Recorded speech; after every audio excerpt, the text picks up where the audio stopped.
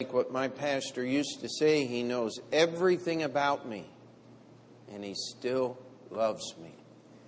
I praise the Lord for a Savior like that. Amen. And let's take our Bibles and let's go to lots of places tonight, all right? We're going to start in John 14. In John 14, we're just going to kind of work our way.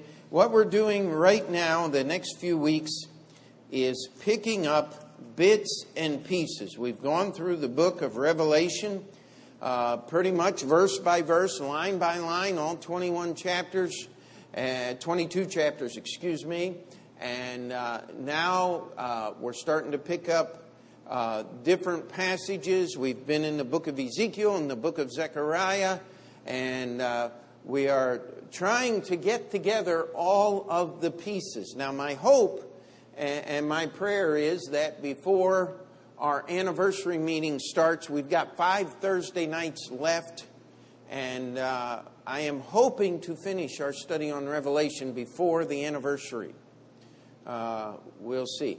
But we're going to try in the next 5 weeks. We're just picking up the pieces here of little things that were not specifically covered in the book of Revelation so that we can put the pieces together at the end. And let me explain it this way. In our day and time, we have what is rightfully called systems of end time, or that big unpronounceable word, eschatologic, I can't even say it, thought. Because unless you're going to be super weird, i.e. Harold Camping and some of these other strange bows out there who just go through and pick and choose whatever they want out of whatever they choose to pick it out of. If you're going to be consistent at all in your handling of the Word of God, you're going to fall into one of these systems. And we believe in the pre-millennial, pre-tribulational return of the Lord Jesus Christ. Now, there are reasons why we believe that. And by the way, don't be shocked. There are reasons why people believe other things as well. There are reasons why people believe in the Pope. There are reasons why people believe in all kinds of things. Like Obamacare. I just haven't figured that one out yet. What has the government ever done right? Except possibly the United States military. And study that history. There's an awful lot of problems there. Especially when our soldiers get home. You pray for our soldiers. Amen. But I get a little nervous here. People believe in all kinds of things. But there are reasons why we believe what we believe about the Bible and the end times. And what we're trying to do is consistently interpret Scripture as literally as possible. The golden rule, we've been over this many times. If it makes sense, don't mess with it. What is it quoted? If it makes common sense, seek no other sense, I think is what's in all the textbooks. And the simple truth of the matter is, let's look at this, and we're going to see some differences. And I'm not trying to be tedious or smart aleck in any way, but things that are different. I'm going to say next, are not the same. If they're different, then maybe it's talking about different events. And we've got to allow God to do things His way. The Jewish people, when Jesus appeared in Bethlehem's manger through the miracle of the virgin birth, how many people understood who He was? Well, the shepherds did. Mary and Joseph knew who he was, but did they understand? No, because they were totally confused when he stayed behind in Jerusalem at 12 years old and said, I must be about my Father's business. And Joseph was trying to figure out what business he had in Jerusalem that Jesus was trying to take care of. In fact, it says he was subject to them when they got back to Nazareth, which means he was punished. At least that's our best understanding of that passage. The wise men understood 2 years later when they showed up after his birth, but the disciples didn't understand until we get to Acts chapter 2 now, did they? And the idea that Jesus would come and that he would leave and there would be a time period there between his first advent, his first coming, and his second coming as one of the primary reasons why Jewish people have rejected the New Testament historically. Because they understood, or at least they thought they did, that when Jesus came, he would set up his kingdom. That's why repeatedly the disciples asked Jesus, when's the kingdom coming? When can we sit on your right hand and on your left? And of course that was James and John's mother asking that question. And when is the sign of thy coming? When is this going to be? Are you going to restore the kingdom to Israel yet? Well, Jesus is going to restore the kingdom to Israel. That's what we've been studying. That's when the lion is going to lie down with the lamb and all of those wonderful things that the prophecies are going to be fulfilled haven't happened yet. And so we got to be careful. Joseph, be still, okay? But Jesus made some specific promises to his church, his disciples, and in essence his church. And we've been over this passage relatively recently, so we're not going to spend a lot of time here. But verses 2 and 3 of John chapter 14, in my Father's house are many mansions. If it were not so, I would have told you, I go to prepare a place for you. And if I go and prepare a place for you, I will come again and receive you unto myself, that where I am, there ye may be also. Jesus says, I'm going away, but I'm coming back. I'm going to receive you unto myself. Acts chapter 1, verse 11. Let's just turn there. Jesus was giving the disciples their last instructions, and all of a sudden, they were looking at his chest, then his waist, then his knees, then his feet. Then they're looking up in the air as Jesus is rising up in the air. In verse 11, the angels say, Ye men of Galilee, why stand ye gazing up into heaven? Now, if you had seen that, what would you be doing? Mouth hanging open, just looking. I mean, you'd be doing the same. And then the angels say, why you stand here looking into heaven? This same Jesus, which is taken up from you into heaven, shall so come in like manner as ye have seen him go into heaven.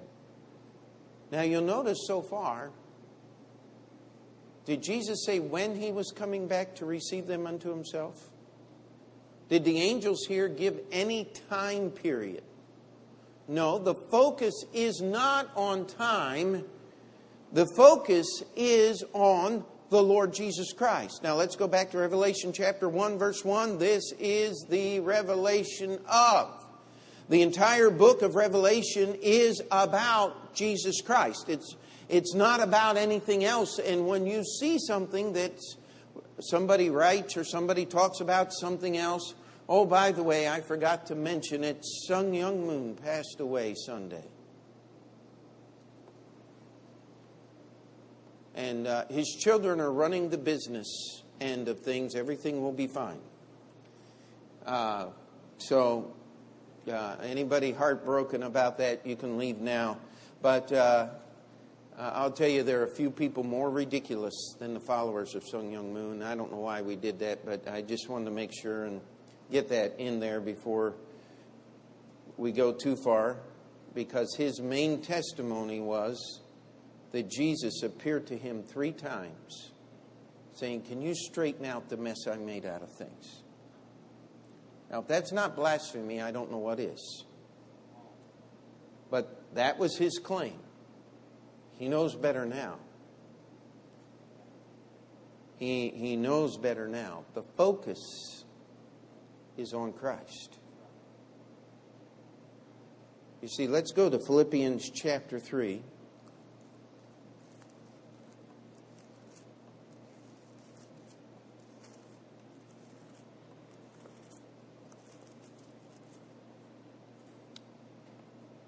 Verse 20. For our conversation is in heaven, from whence also we look for the Savior, the Lord Jesus Christ, who shall change our vile body, that it may be fashioned like unto his glorious body, according to the working whereby he is able even to subdue all things unto himself. Let's go on to Colossians chapter 3. Verse 4. When Christ, who is our life, shall appear, then shall ye also appear with him in glory. Matthew 24 and Mark chapter 13, the same event is mirrored here. This is where Jesus said, "No man can know the day nor the hour." Jesus claimed that not even he knew when he was coming back. That secret belongs to God and God alone. And I cannot tell you how many preachers have written books. When my wife and I were getting married, 88 reasons why Jesus will return in 88. Followed by the sequel, 89 reasons why Jesus will return in 89. And, of course, we had Mr. Camping pipe in with 1994, and the world has ended, actually, as of last May. It's all over. We're just a figment of our own imaginations as we continue here, according to Mr. Camping. The simple truth is, nobody knows. But let me throw something out for you. If Jesus were coming back in the middle or the end of the tribulation period, how many of you'd start counting days? Because the book of Daniel tells us how many days the tribulation period is going to last. Amen? And so you make that statement an utterly ridiculous remark by the Lord by trying to put his return for his church at some predisposed point in time after the tribulation starts, because the tribulation is timed, my friend. There's lots of things that are connected there.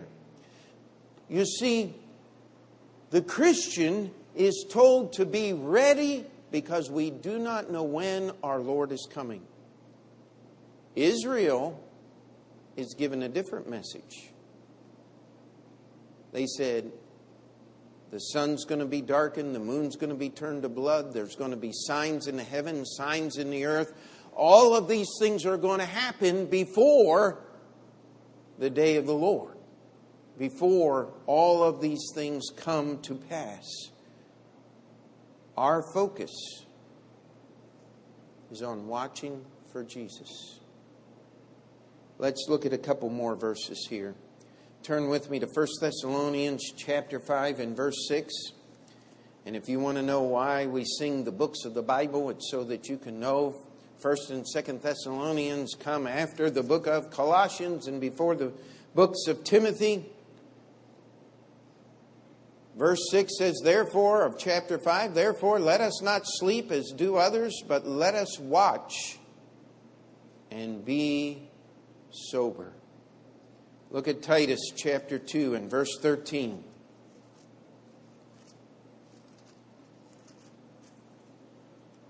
looking for that blessed hope and glorious appearing of the great God and our Savior Jesus Christ, who gave himself for us, that he might redeem us from all iniquity and purify unto himself a peculiar people, zealous of good works. Let's go to 1 John chapter 3.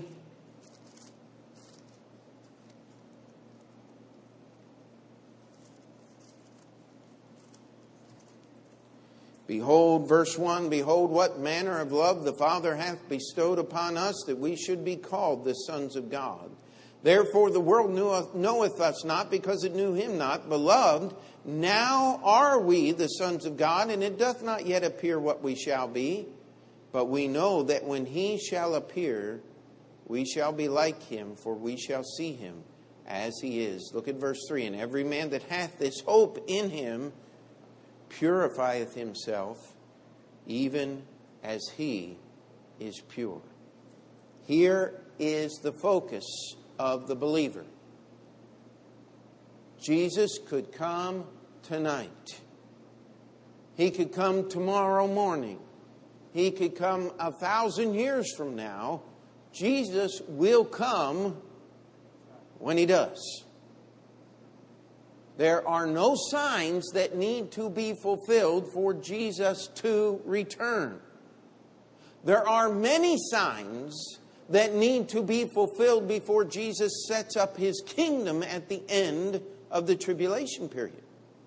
There are many things that have to be fulfilled, and you can track them. In fact, that's what the book of Revelation is all about, is tracking the progress of God's judgments until the final battle of Armageddon.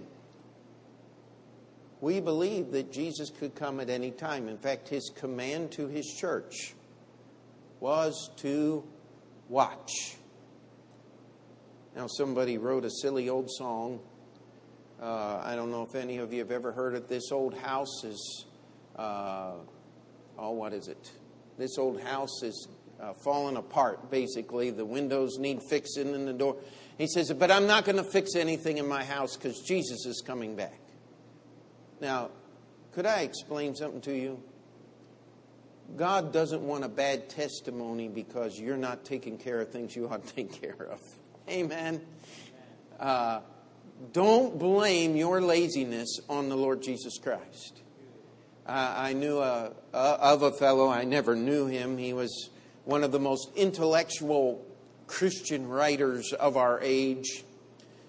He was so intellectual that he and his father's followers donned white robes and sold all of their possessions and went wandering through the Alps waiting for Jesus to come back.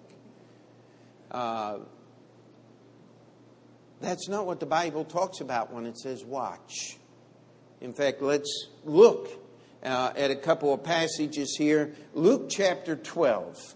If you would, Luke chapter 12.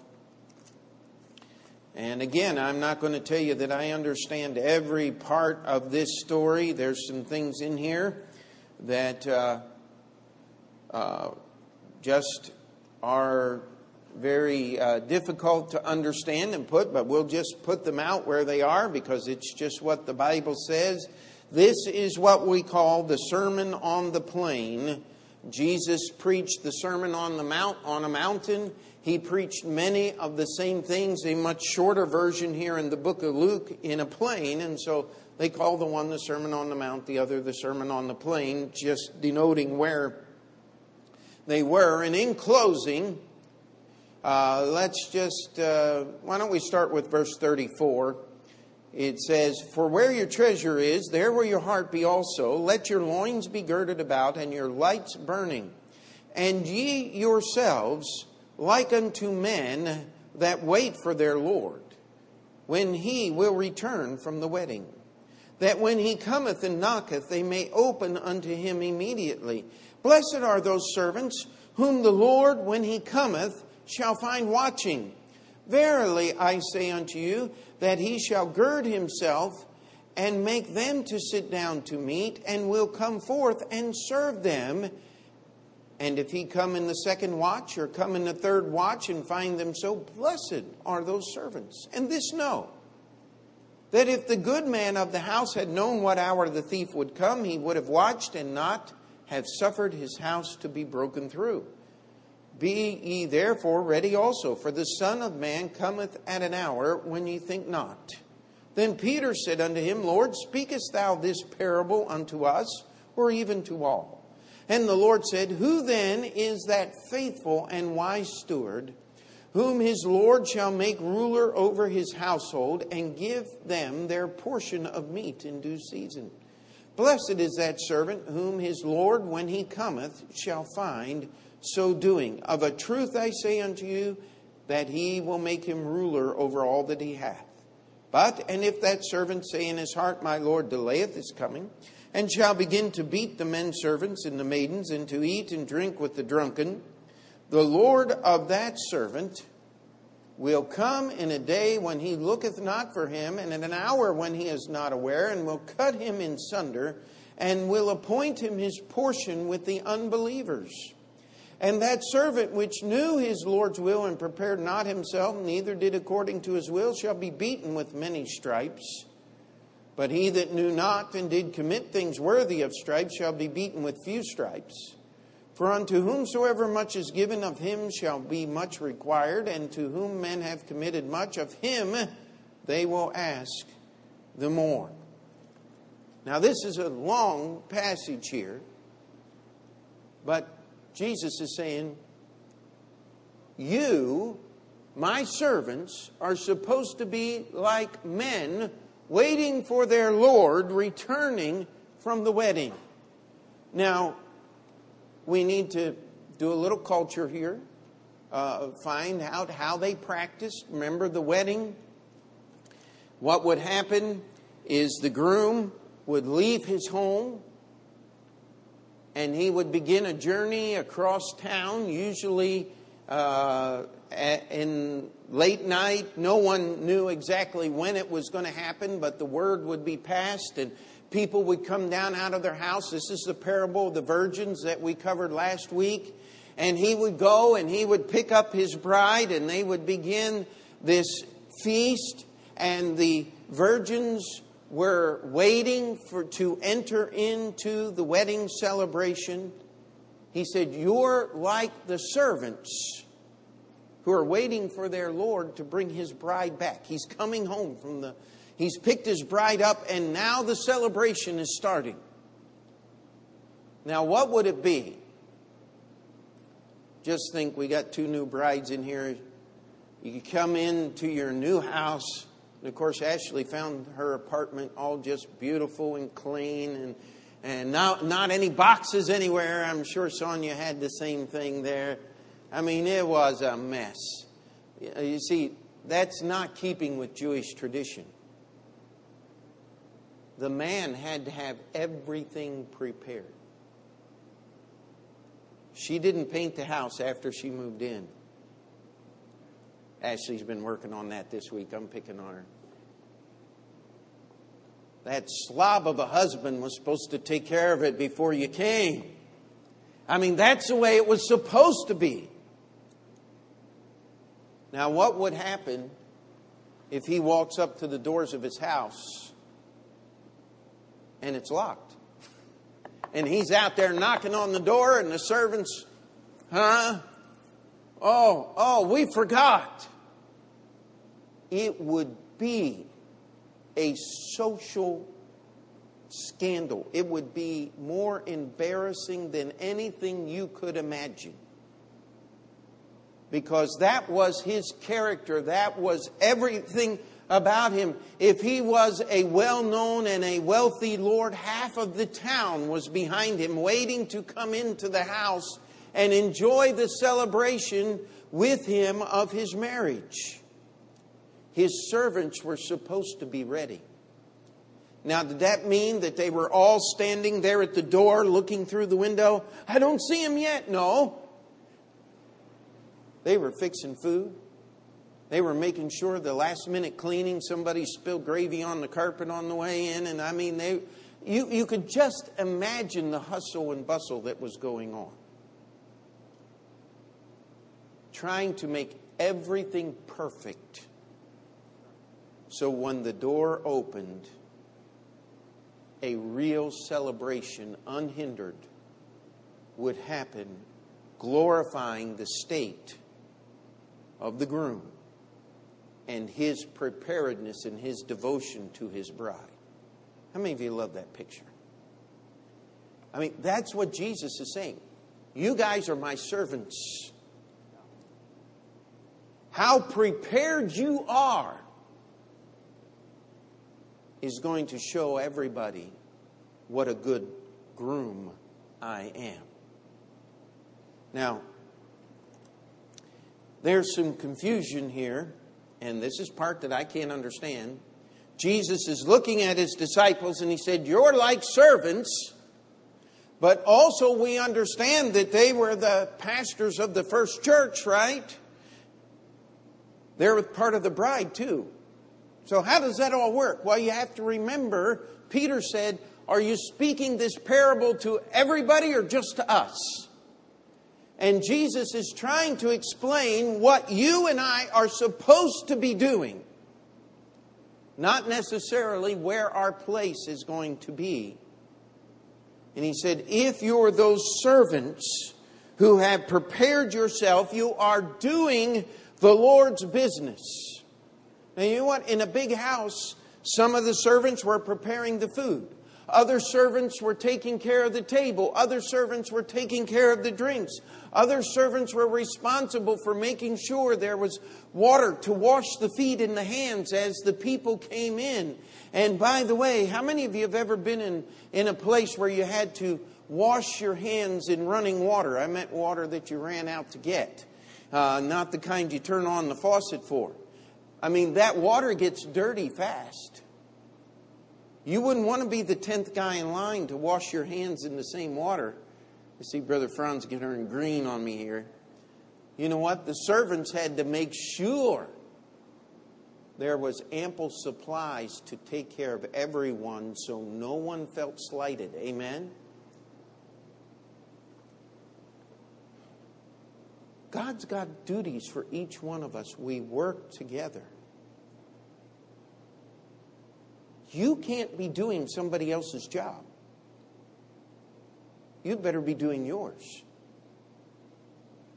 Or you're going to end up being judged an unwatchful servant.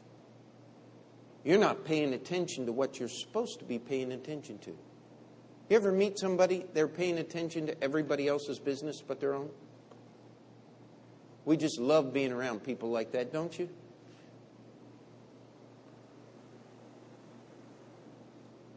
Don't be a busybody for Jesus. Amen? You say, but my part is so insignificant. If it was, why did Jesus assign it to you? Amen? You say, but all I do is show up. Fulfill your assignment. Because nobody else can do what God has given you to do. That's what the story's about. And it talks about those that say in their hearts, my Lord delays his coming. I'm going to do what I want to do. I'm going to take advantage of the other servants. I'm going to take care of me a little bit. Hey, you better watch out.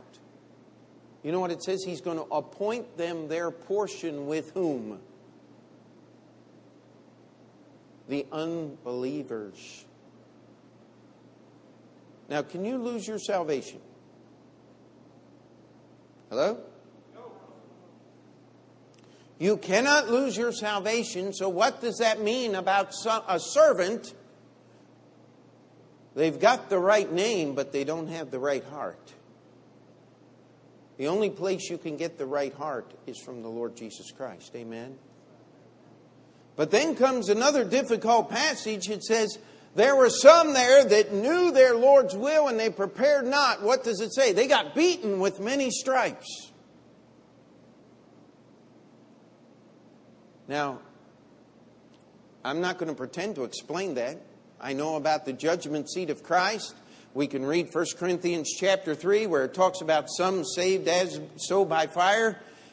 This passage would seem to imply there may be some punishment involved here. Doesn't it? Where's that going to happen? And it says, they that knew not and did the same things, but out of ignorance rather than out of omission or commission, they didn't do it on purpose. It said they're going to be beaten with few stripes.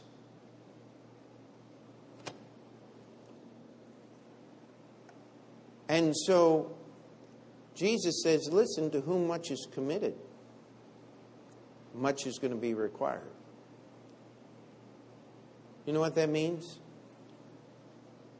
If someone else is slacking off, let them. You better take care of what's on your plate. Because God is going to require from you. Now, what is this focus here? Do we have a time focus on this thing? No, we have no idea. I mean, when the groom left the house, he might stop and spend time with his friends on the way over. And they might stop on the way back in different places. You had no idea. I mean, this was a society that was not governed by time like you and I are today. It was for the pure pleasure and enjoyment not only of the bride and groom, but the entire community rejoiced with them. And if that took all night, well, then it took all night. If it took a couple of hours, it took a couple of hours. Nobody cared about the time. But when he came walking down the walk with his bride, that door better be flung open, ready, because that was the testimony of the groom's devotion to his bride. And Jesus says, listen to me. I want a testimony of your watchfulness for me. Just like this. And he says something interesting here, and we don't have time to chase this rabbit tonight, but I just want to choke it real quick. He says that the servants whom he finds watching, he's going to make them sit down, and he's going to serve them. Now, that is not tradition. When the Lord came in the house, he was served by the servants. And this is your connection for the bride and the servants right here, so you can understand that Jesus says, listen, if you're watching, if you're ready, let me tell you something, you are going to be put in the seat of honor. Now, I've heard some strange preaching about the bride of Christ. The Christians that weren't watching or Christians that weren't holy were made the servants at the table and all of this kind of thing. That's not in the Bible. What's in the Bible is that Jesus is going to serve his servants. That's going to be amazing. That's going to be incredible. Every boring thing you've ever done for Jesus Christ will no longer be boring at that moment. Let me tell you. Every little thing that you ever did in service for Christ will no longer be little as Jesus passes by. Amen? He says we are to be ready. It's because there's going to be those servants that don't care about their Lord. Now, they're going to call themselves servants, but they're not. Now, I'm not going to run around trying to judge who's saved and unsaved. That's not my job. My job is to be busy with my portion so that when he requires from me what he's given me, he gets a full return. Amen? This is the focus. And so we need to understand And you can read Matthew chapter 24. It's basically the same story, the same context. The watchful are blessed, the unwatchful, I invented a new word according to the dictionary there, they are judged. In fact, they are separated from the saved for all eternity. Not everyone that says, Lord, Lord, is going into heaven. We've got to do His will. This is what it is all about. Let's go to 1 Thessalonians chapter 4. Now, I thank the Lord that I have not had to preach very many funerals over the 20 years I've been the pastor here. In fact, I think I've preached more funerals for my family than I have for the church. But when we have a funeral, this is my favorite text. 1 Thessalonians chapter 4, look at verse 18. It says, wherefore, comfort one another with these words. Who are we supposed to comfort? Go back to 13. But I would not have you to be ignorant, brethren, concerning them which are asleep. When you're dealing with death, it is the coming of the Lord that is supposed to give us comfort. Because it is then we will be reunited with those loved ones in Christ. Amen? And we go through the passage here, but I would not have you to be ignorant, brethren, concerning them which are asleep, that ye sorrow not, even as others which have no hope. For if we believe that Jesus died and rose again, even so them also which sleep in Jesus will God bring with Him. For this we say unto you by the word of the Lord, that we which are alive and remain unto the coming of the Lord shall not prevent them which are asleep. For the Lord Himself shall descend from heaven with a shout, and with the voice of the archangel, and with the trump of God, and the dead in Christ shall rise first. Then we which are alive and remain shall be caught up together with them in the clouds to meet the Lord in the air, and so shall we ever be with the Lord. Wherefore comfort one another with these words. We understand that those that die are not gone. We're just saying until we meet again.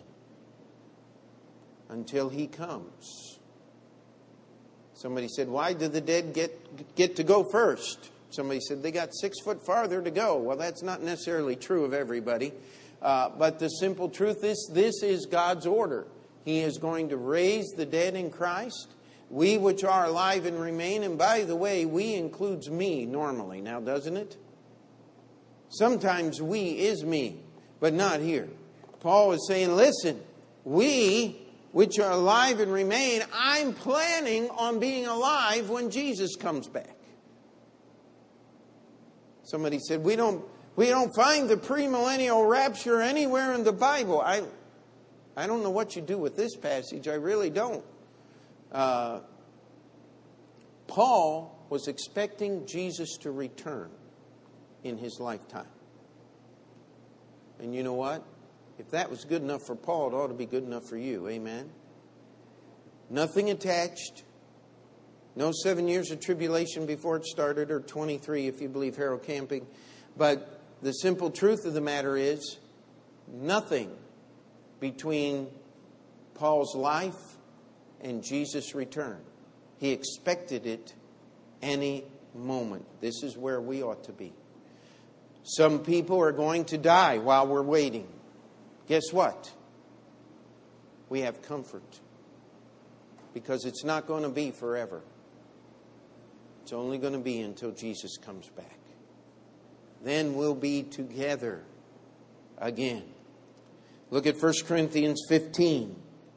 We are told here that the Lord's return is a reason for not quitting, for just continuing to serve the Lord. Look at verse 58. Therefore, my beloved brethren, be ye steadfast, unmovable, always abounding in the work of the Lord, for as much as ye know that your labor is not in vain in the Lord. Go back. What's the therefore talking about? Well, it's talking about the entire chapter. It's talking about the resurrection. But we start in verse 51. It says, Behold, I show unto you a mystery. We shall not all sleep or die, but we shall all be changed in a moment, in the twinkling of an eye, at the last trump. For the trump shall sound, and the dead shall be raised incorruptible, and we shall be changed. For this corruptible must put on incorruption, and this mortal must put on immortality. So when this corruptible shall have put on incorruption, and this mortal shall have put on immortality, then shall be brought to pass the saying that is written, Death is swallowed up in victory. O death, where is thy sting? O grave, where is thy victory? The sting of death is sin, and the strength of sin is the law. But thanks be to God, which giveth us the victory through our Lord Jesus Christ. We have victory through the finished work of Christ. We are waiting for that mystery because we don't know when it's going to happen. That's the mystery. How do we solve the mystery? Watch. That's how you solve the mystery. Be about your Lord's business. So if He comes in the middle of the night, you're ready. The Marshalls used to sing a song, I'll leave without saying goodbye. You know what? You won't have a chance to say goodbye. It says, in a moment, in the twinkling of an eye. Somebody tried to say, well, the last trump, there are 7 trumps in the book of Revelation. Therefore, He must be coming in the middle of the tribulation period. Excuse me. Just a minute. That contradicts other passages of Scripture. Because if He came in the middle, we could start putting a timer on it. But the last trump is the last call for the church. It's the end of the church operating on this earth. We must be ready to leave. You won't have time to say, oh Lord, I forgot to ask forgiveness for all these sins. Keep your account short so that when He calls, we're ready to go. That's what it means to be steadfast and unmovable, to have our life invested in the work of the Lord, because what we do is not in vain in the Lord. Let's turn to 1 Thessalonians. Oh boy, that's not. I'm just getting wound up. But we are at our end time here. We do not know when Jesus is coming back. Jesus said, not even He knows. He is waiting for the command from the Father. This is the doctrine of the imminent return of Jesus Christ. We get this doctrine from reading the Bible.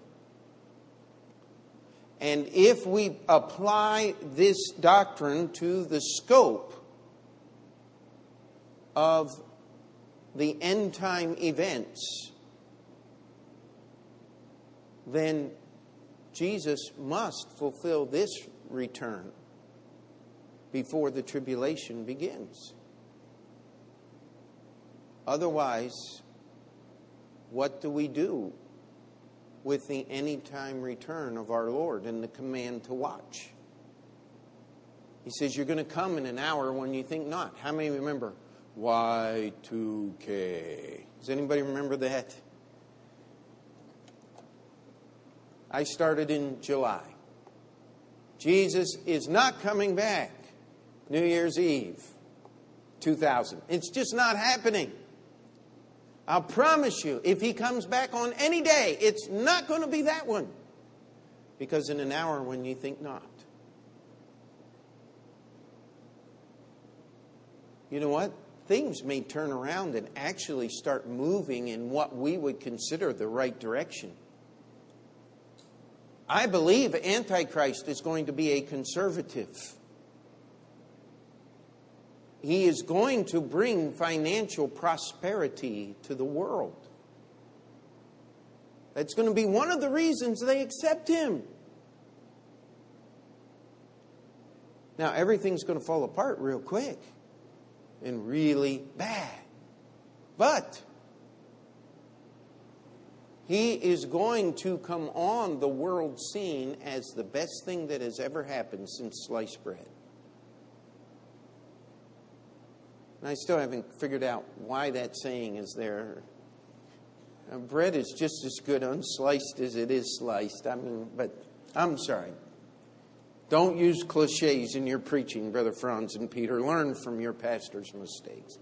But anyway, on that note, we understand that Jesus said we've got to watch. This was the command to the church. That command doesn't carry the weight that it does if we take away the doctrine of the anytime return of our Lord.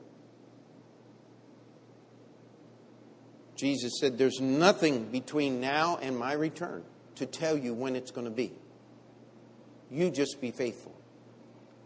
Through the generations, God's people have been faithful. Many of them died in their service for the Lord. God has not called on many of us to do that. But would you live for Him? Would you be about His business? Would you be content with the duty He has laid upon your plate? And be faithful. Because we don't know when He's coming back. You know, it'd be just great for the Lord to come back November 5th. Before Election Day. So many people be disappointed. But in an hour you think not. We'd better be ready. And all God's people said. Dear Heavenly Father, we come before You and we ask that You would help us to simply understand these passages, put them into the context in which You have given us them. And Lord, that we would look and prepare for Your coming. That we would be ready to swing open wide the doors. That we wouldn't have to have unfinished business left behind. That we'd be ready to go the moment You call. In Jesus' name we pray. And before we finish that prayer, we'll just give you time